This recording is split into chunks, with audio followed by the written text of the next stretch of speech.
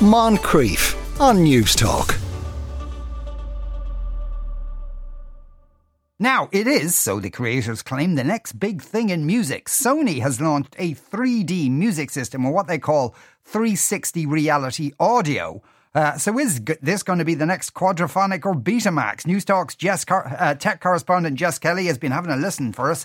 Afternoon, Jess. Afternoon, Sean. Yes, so this is kind of really an extension of what's already been there for kind of, if you have a home movie system kind of thing. Yeah, so bit by bit over the last number of years, they've looked to try and make home entertainment that bit more compelling. If you look at stats, people aren't going to the cinema the way they used to.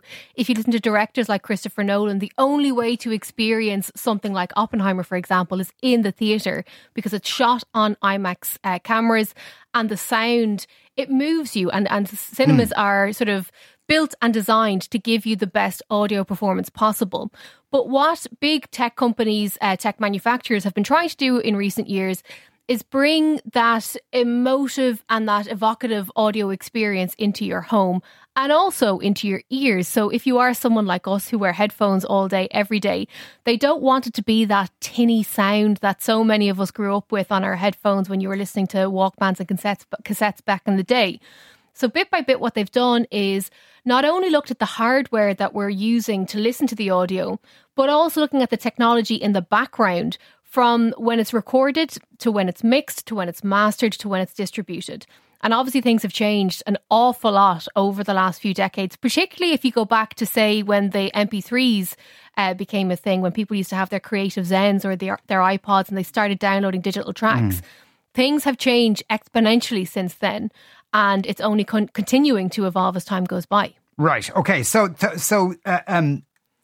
talk us through what this new Sony thing is. They were demonstrating this in Tower Records. In Tower Records, yeah. So there's a partnership now between Tower and Sony, because Sony have this thing, as you said there, it's called the 360 Reality Audio Experience. So you can go in over the next 10 weeks to the Tower Records on Dawson Street in Dublin, and you can listen to one of 10 records. And what you'll hear is that the experience is completely different from anything you've ever heard before. So I went in last week and I heard Pearl Jam. They played the song Black for Me, which is a song that I've listened to many, many times over the years. And I would say that I know it quite well. But when you listen to it in the 360 audio, what you hear is different instruments and different parts of the performance coming from different speakers within the room. So I went down and I met with the manager in the store, who is called Joe Plunkett, and he told me a little bit more about the setup. So we're mainly using KEF speakers to deliver most of the sound. We're using two Rourke subwoofers, and we also have the Sony AV amp, which is the main player in this, that drives the 360 reality audio technology. And that we're actually using the KEF Atmos speakers too, which kind of gives you that sound coming from above you effect. So most of it is kind of standard hi-fi equipment.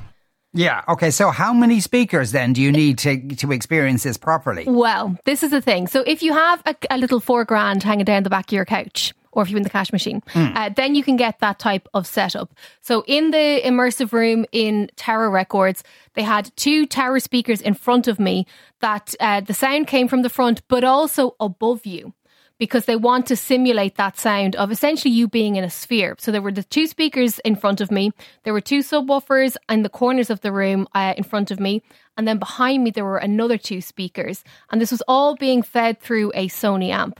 And so the idea is that the engineer who mixed this version of the Pearl Jam album decided where they wanted the different musical instruments and where they wanted the vocal to come from. So, for example, if someone is clicking in the back of a track, the engineer can decide for that click to come from the back of the room. So it sounds like somebody is behind me clicking. Right. And the placement of it does trip your brain a little bit. It's the closest thing I've experienced to wearing a virtual reality headset without wearing a virtual reality headset. Because in VR, when you're wearing in-ears, you do feel like you are fully immersed in the world. And so to have that from an audio point of view is a little bit mind-boggling. And you can also get this in headphones as well. Now, you may be wondering why I'm not playing you a little bit of this 360 audio on the radio. And there's a really, for the techno nerds, here's a little fun fact for you. So we broadcast here on Newstalk in mono. Mono, yeah. So if I was to get you this stunning piece of, 360 audio, you wouldn't hear it. You wouldn't get the benefit from it. But we will put out on at Newstalk FM on Twitter and Instagram the snippets of it. If you wear headphones, you can get the sensation. You can hear it.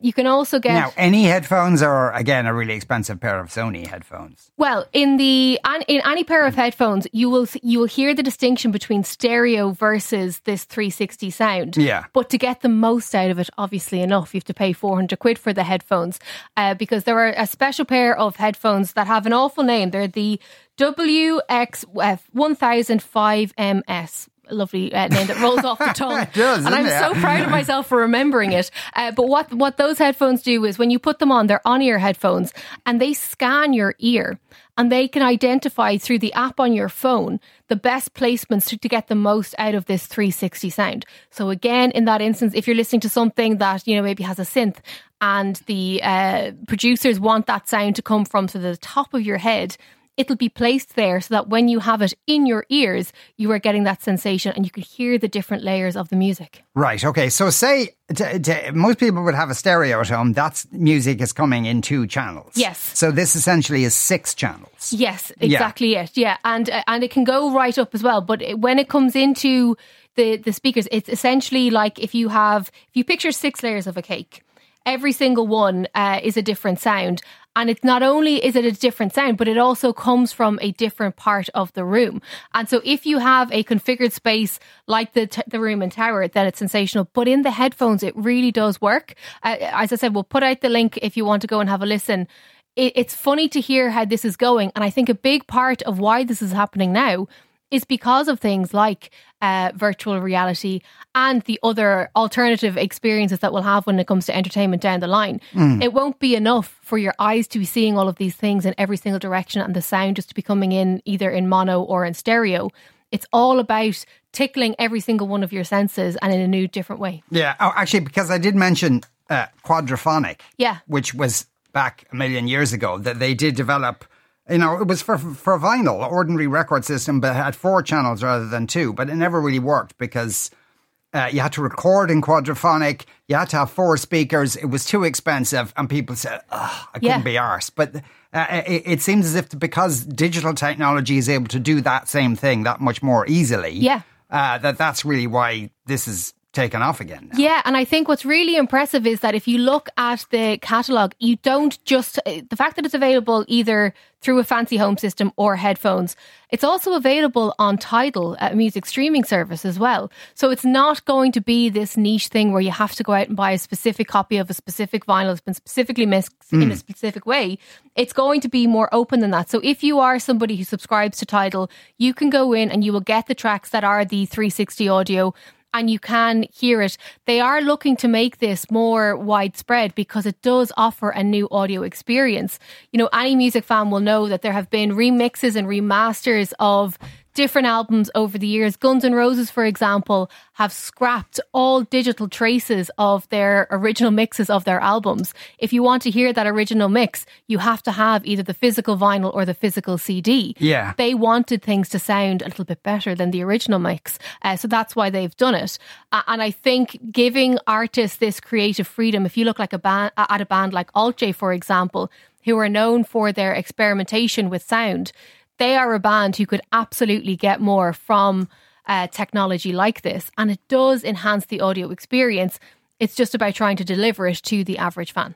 Yeah. Now, we can't obviously play what this sounds like, but we can give kind of an analogous example that I think this came from that Beatles documentary that Peter Jackson made. And so you can hear a stark difference set. So tell us about those. Yeah, this is incredible. So this is a technology that Peter Jackson, who directed the Get Back documentary that was absolutely everywhere last year and the year before, they developed technology to try and enhance the sound from old recordings. And when Paul McCartney stumbled upon this, he was instantly intrigued. And they came upon a recording that John Lennon had done way back in 1977. This was a demo of a song that never got released. And when you take a listen to this, you will hear just how raw this sample was.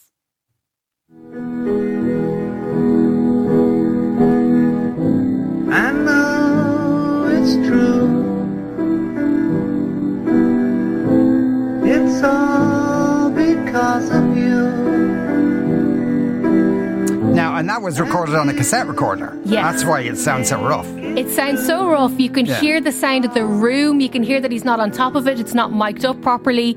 But using the technology that Peter Jackson's team developed, the Beatles were able to take this into the studio, strip John's vocal away, and rebuild the entire track. And that's how we ended up with this. I know it's true. It's all because of you. And Right, so that's the souped up version of Now and Then. The only question is, Jess, though, referring back to what I said about quadraphonic. Yeah. Who, most people maybe listen to music on their headphones or in their car or on some sort of smart speaker in the kitchen. Are people really going to spend the money for this kind of fancy schmancy stuff? I live with somebody who, the reason we don't have a house yet is because he invests more into the audio technology than he does a mortgage payment. So absolutely, I do think there will be people who will be obsessed with this. And I do think if you are an audiophile, you will appreciate it. And particularly there are artists out there who love getting to experiment with technology and bring new experiences to fans that they haven't encountered before. There you go. Well, that's for any of you listening who aren't Jess's boyfriend, this might be of interest to you. Jess Kelly, thanks a million. Moncrief, weekdays at 2 p.m. on Newstalk.